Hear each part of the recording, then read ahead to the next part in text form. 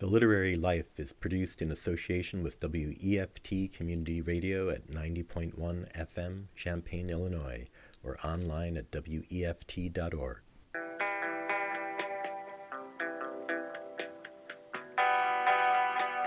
Hi, I'm Amy Hassinger, and this is The Literary Life.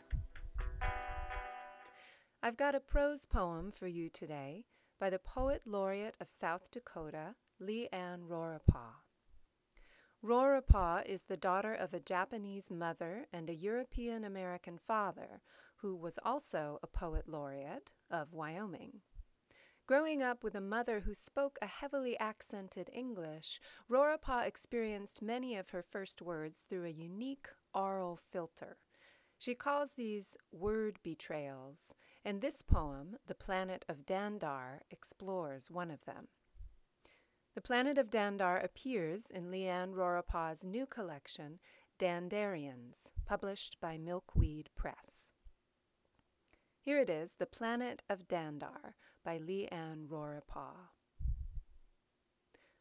Prismed through the scrim of my mother's Japanese accent, I think dandelions are dandarians. Dandarians.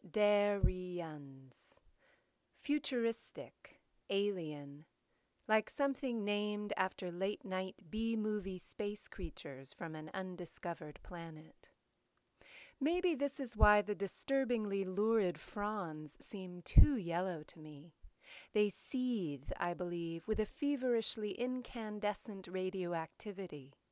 I'm convinced this explains the obsessive, anxiety-laced fervor with which my parents uproot them from our lawn, as if under threat of colonization.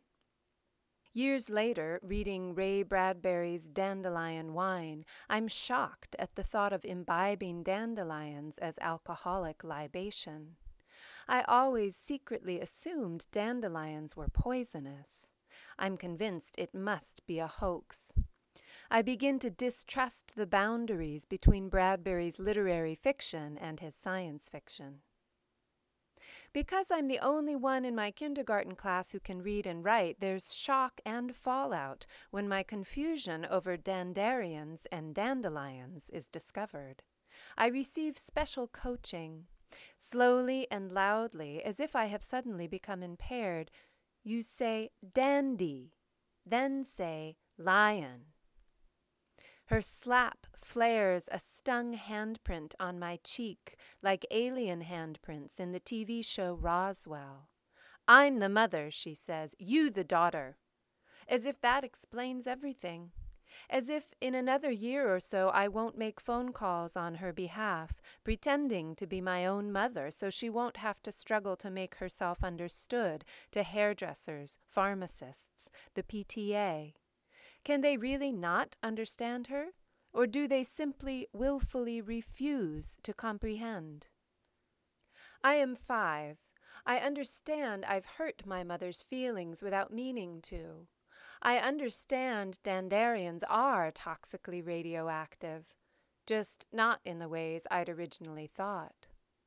And so when I tell you I'm an alien, a dandarian, hailing from the planet Dandar, I am, of course, mostly joking, but not entirely. When I tell you I'm radioactive, it's mostly a posture, but not entirely.